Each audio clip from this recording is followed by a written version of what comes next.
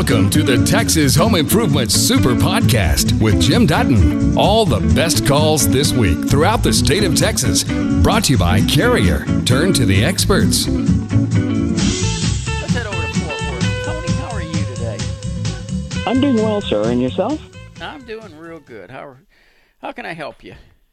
Well, it's major honeydew time for me. It's Better you than me. I know it. Hey, but you know, we all have to do it one time or the other, I hope. Yep. Here's the deal.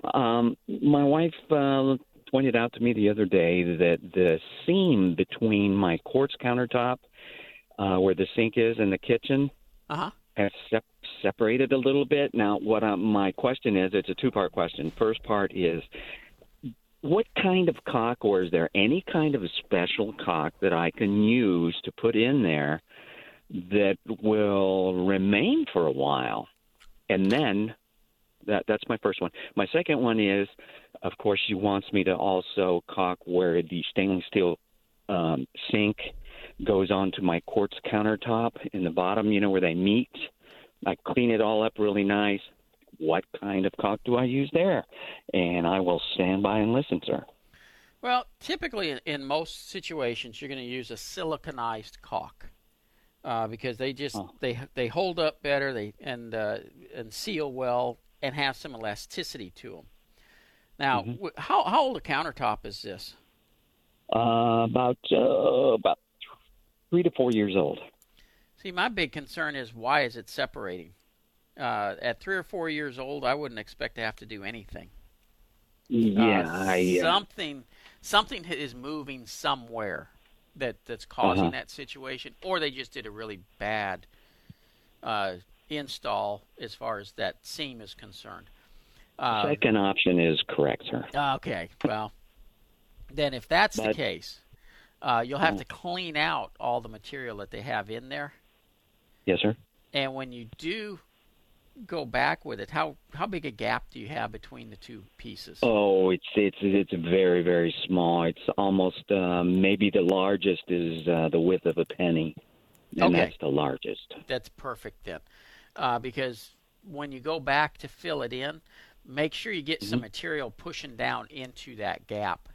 What happens sometimes is they're so tight and touching each other, you can't get anything in there, and it just doesn't seal well. But if you've got that much space, you'll be able to squish some of the material down in there.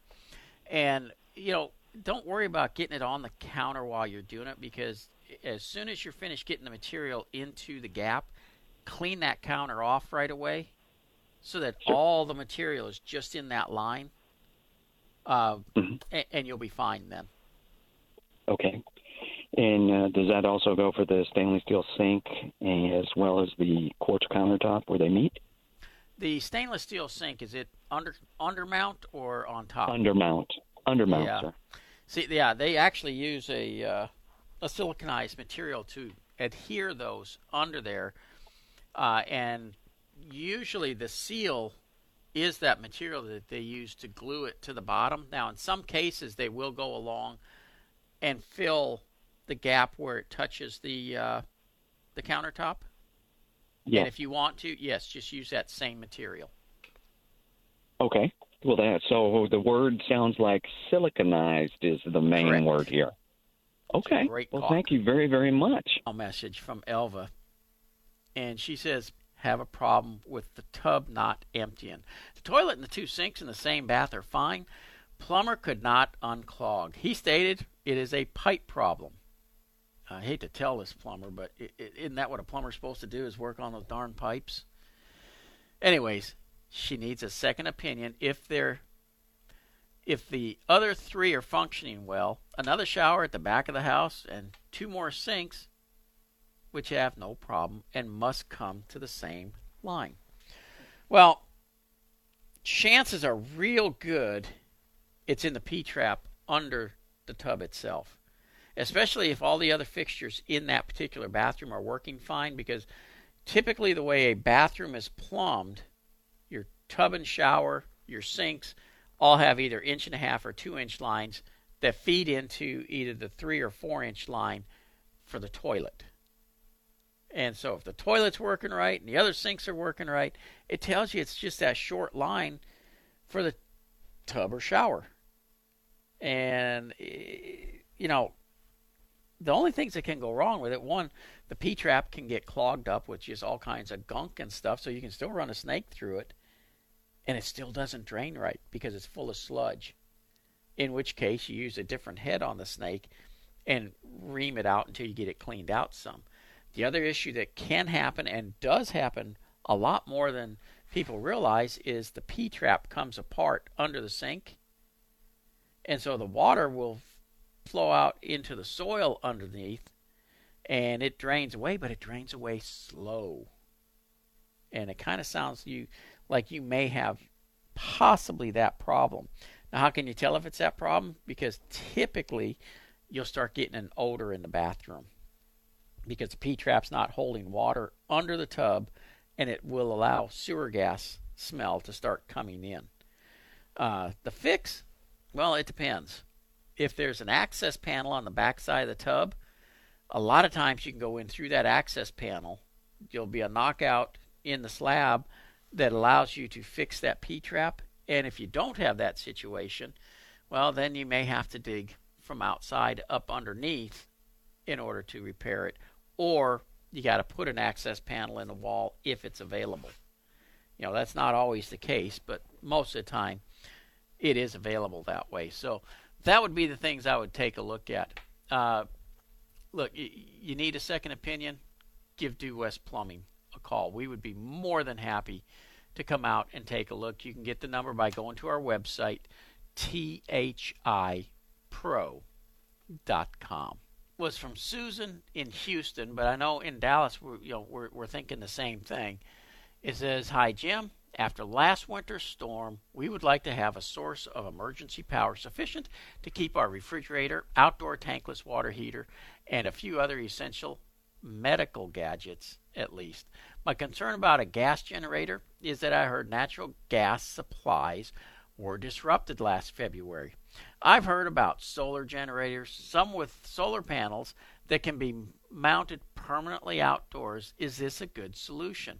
If so, any suggestions as to which brand to buy and who does the sort of work required to hook them up? Thanks very much." Well, if you want to look at the solar, there are companies, just solar companies, who specialize in doing nothing but solar panels.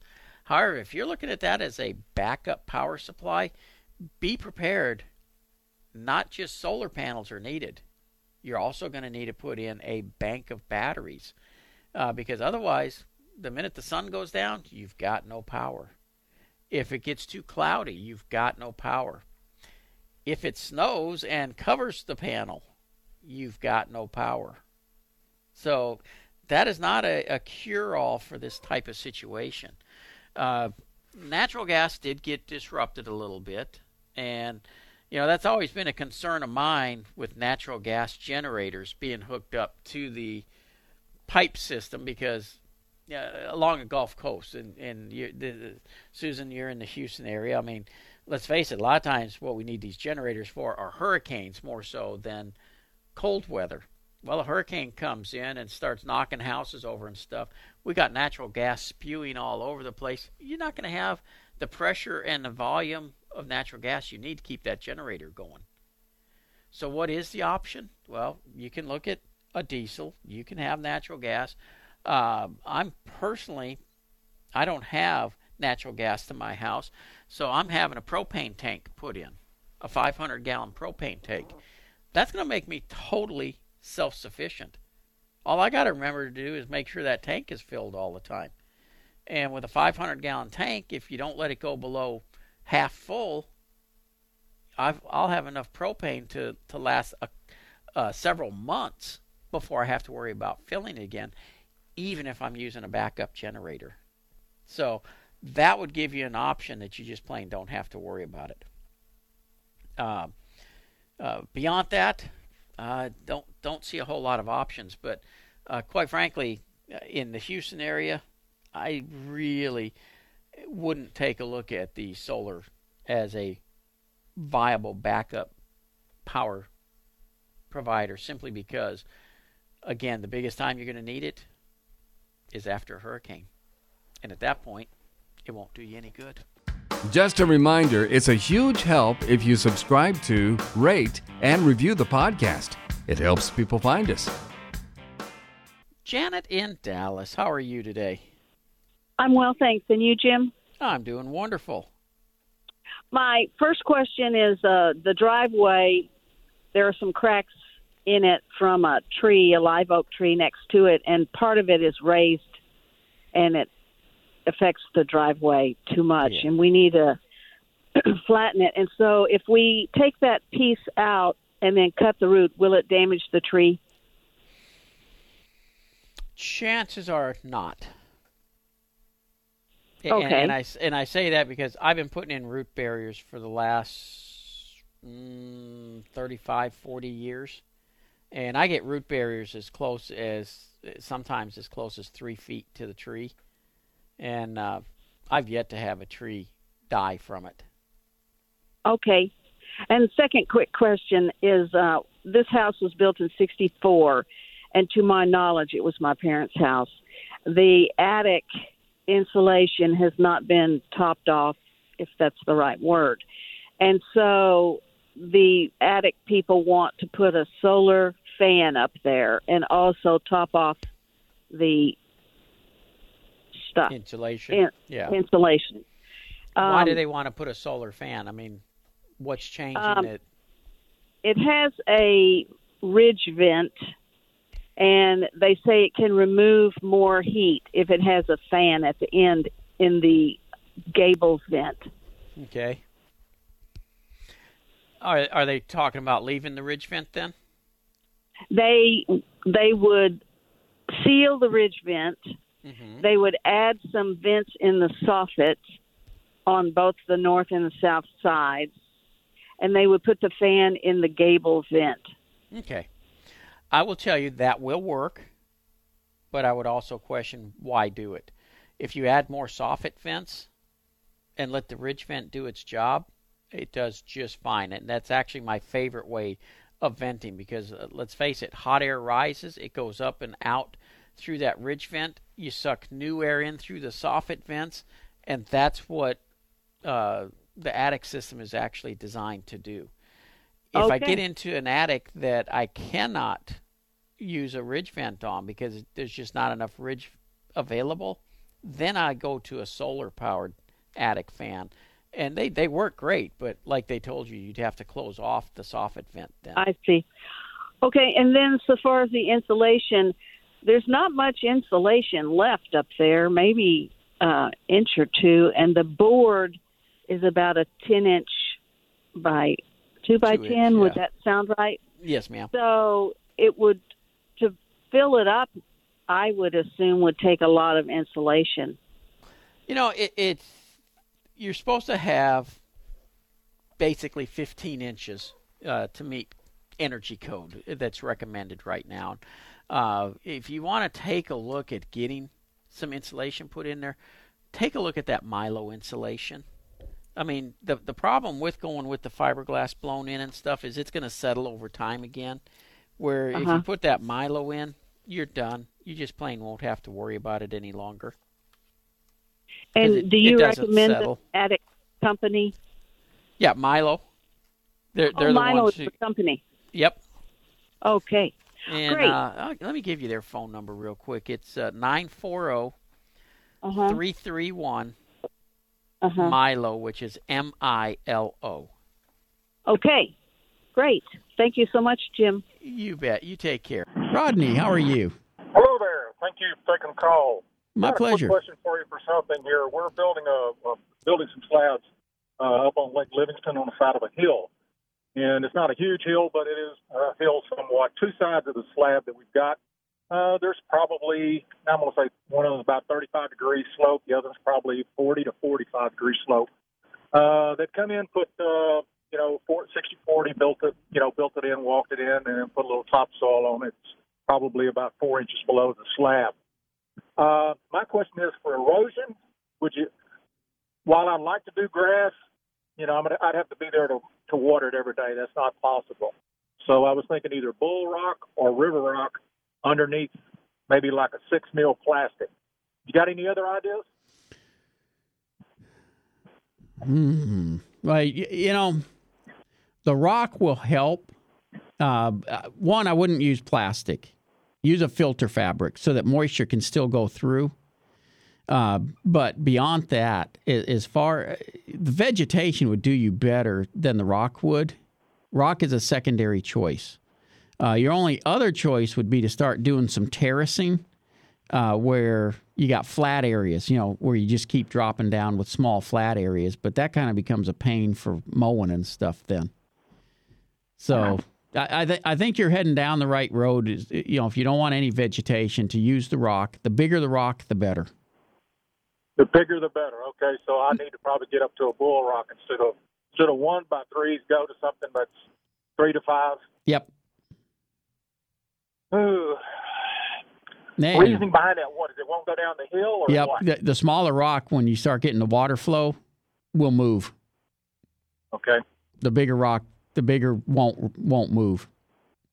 Well, I was having some trouble getting the fabric, so I'd gotten some plastic and actually got it all down and got some stuff on top of it. We got all this rain coming in, so yep. possibly. Yeah. So I'm trying to get by with doing something before that happens. So, but you're saying use the fibrous material. Well, if you already got the plastic down, use it. The only reason I say that is the plastic's going to deteriorate rather rapidly under there, and it'll start letting the water through on its own. But the problem with the plastic, when it deteriorates, it allows weeds to grow up through, where the filter fabric won't do that. Yeah. Well, that's what they make Roundup for. There you go. Don't get it in the lake, though. I'm not saying anything about that. Okay, I gotta save my money up for bull rock. They don't give that stuff away. No, they don't. All righty, appreciate it. Thank you very much. You bet. Take care. Bye-bye. Bye. And vegetation is the best way to go. And if you can get some type of natural vegetation, that would be even better. But that's just not always possible. So the rock does a great job of slowing water flow and keeping it from washing out. Pat, this is Jim. How can I help you? Yes, I'm planning on extending my roof out about 6 feet. And one area covers my air conditioning compressor. Is that going to be a problem? It's a one-story house. With the problem with what? With the fan, the vent fan there for the. How high above it is the roof going to be? Well, it's one story, but it is a pier and beam house, so it's higher than normal. It's probably I don't know, 6 feet or so. Then I would say yes, it probably will be a problem. The whole thing that the outside unit does with that fan is disperse the heat. And anything you put around it that would block that, and especially anything above it, can push the heat back down onto it. And that becomes an issue where you actually lose efficiency instead of gaining efficiency. Okay, so in that area, I might just go with louvers then. Would that be all right? Oh, yeah, louvers would be great. Yeah. Okay, that's really all I needed. All righty. You take care. Thank you. Bye-bye. And again, 713-212-5874. And just FYI, that includes around an AC unit. A lot of times people put plants around trying to shade it and stuff. And that's great, but you got to make sure you keep good airflow all the way around it. But going above it is the most critical part, because that's where, like I say, the fan is blowing and moving the air. And so you just don't want to do anything that's going to cause problems with that. This comes from Margaret. Any updates on lumber pricing? I need a backyard fence, board-on-board stained cedar, and some of the prices I have received are very high. I'm using existing posts, too. Any advice? Well, the fortunate thing is prices are starting to come down. And I said earlier in the year, if you can wait till the end of the year beginning of next year, I think you'll see prices stabilize. And they are on their way down because supply and demand is working. The manufacturers, or I say manufacturers, the people processing trees into lumber, they've got it moving. Things are taking shape, but they're not 100% back to where they were yet. And I don't know that they'll ever go all the way back down, but it's a lot better than it was, and it's still getting better. So, like I said before, I think if you hang till the end of the year, I think you'll be pretty good. So that's going to be about that timeline. Dolores, this is Jim. How can I help you? Okay, I just heard you talk to your other caller in about the moisture in their house that they had rebuilt. And I have the same problem. I have an old house that I had redone it before people moved in. This is a rent house, and they lived there for 3 years. They moved out, and now I noticed the wood around the trim, the inside trim, it has that nice old-fashioned trim. The paint is peeling. It's peeling. We had a new air conditioner system put in, and I got a painter, and he told me something about it had to do with the air conditioning system. So I didn't hear the lady or the guy talk about the paint, but I heard it talk about something else. Right. Well, and that's something a lot of people fail to understand is that the air conditioning system is a huge dehumidifier. Mm-hmm. That's one of the big things that it does. And that's what helps make us more comfortable. Obviously, lowering the temperature doesn't. Trust me, that helps a great deal as well. But if you lower the temperature and you still have high humidity, you're going to have moisture problems in the home. Moisture. Mm-hmm. And so there's several things that go into that factor, and the fan speed, the coils being clean, and the right size air conditioner.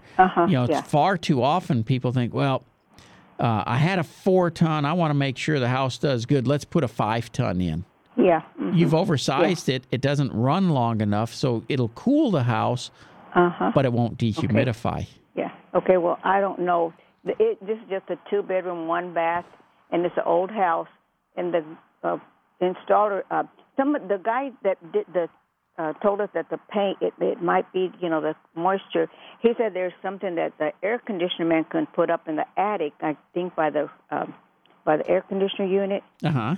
And I don't know what he said that was. But what about if people don't run their air conditioner all the time? Well, and then the humidity levels are going to go up. That's what I kind of, because this was a young couple and they both work, and so I thought maybe when they'd go, they'd just, not run their air conditioner to save money. A lot of people do that, so I thought maybe that's, because they never did tell me about the problem until they moved out. Yeah. Well, and let me pass this on for everybody. Yes. Yeah. Newer air conditioning systems, and when I say newer, I'm talking anything in the last 20 years. You do not want to adjust it. It used to be we'd adjust our air conditioners 5 degrees during the day and then cool it back down. The newer systems are actually so efficient, you're cheaper to run it than you are to shut it off and try to cool the house back down. And if you do want to make an adjustment, a 2 degree is really all you want to do. No more than 3 degrees. The old days of the 4, 5, 6 degrees are gone. Yeah, because I have one. In fact, my son gave me a little thing to measure the outside, the humidity inside, and it's always good. Yep. So now they have those things. Okay, well, I did answer my question. You did, and I do listen to your program every Saturday. Well, I appreciate that. Good ideas, yes. In fact, I thought it was a paint, because we always use good paint. People that paint, I make sure it's the good paint, not that cheap paint, Then some painters water it down, and, so I know all about that. Oh, yeah. Yeah. Okay. Well, thank you so much. You're if I have welcome. Something else, I will give you a call. I appreciate that. You take care. Yeah. Okay, I will. And, the humidity, sometimes people will call me and say, well, my humidity level is at 70% and it seems to be okay. That's on the high side. It really is. Usually if you want to get it down to where you're nice and truly comfortable, you're getting down in the 50s in the humidity level. So I just put in a new American Standard variable speed system in my home, and I put the monitoring panel in and everything. I mean, I can actually pull it up on my phone right now from where I'm at and look at it. But the nice thing about it is, instead of running at 100%, a lot of times it'll drop down and only running at 30, 35%. My humidity levels at 45, 50%. The house is just extremely comfortable. And but one of the issues I had prior with my older system was it was a single speed, and you'd sit in a chair, try to watch TV or something, and every time the air conditioner would kick on, it's blowing directly on you and blowing so hard, you'd have to put a blanket over you in order to keep the air from just freezing you out. Now, with that variable speed, not an issue at all. It's just a nice, steady, even flow of air, and it just keeps you comfortable like an air conditioning system should. And, I was listening to news at the top of the hour, and they were talking about the rain that's going to be in Houston, and the fact that, the bayous and ditches and everything will handle it when it first starts. But then as the soil starts taking on moisture, it won't. Well, the reason for that, and I really wanted to cover this just real quick, is the soils absorb moisture about 1/8 of an inch an hour.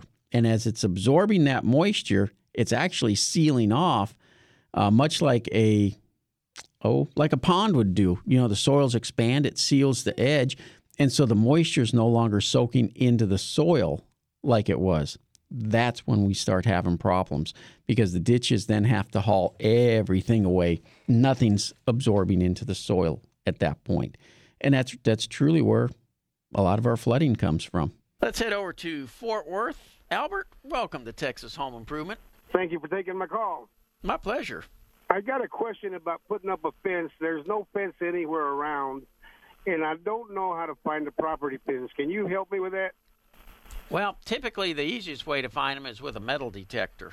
I mean, you got to kind of know roughly where they're at, but that's usually what even the surveyors are using. That even though it's just that little rod thing, it's a metal detector that's locating it. So I just probably need a stronger metal detector, because the one I've got ain't picking it up. Or you're missing where the property line is. Yeah, that's a good possibility. I'm not for sure. Somebody had said that they were like 8 feet in from the street. Well, it depends. Like where I live, the property line, the stake is actually out in the middle of the street. It's buried under the asphalt. And so I couldn't find mine even if I wanted to. Do you have a survey of the property?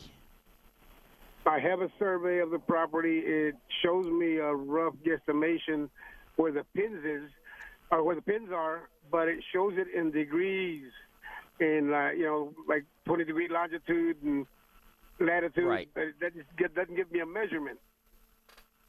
Yeah, but what that should give you is, like you just said, a pretty good idea where the pins are. And so that gives you a range of where to start searching. Now, you can get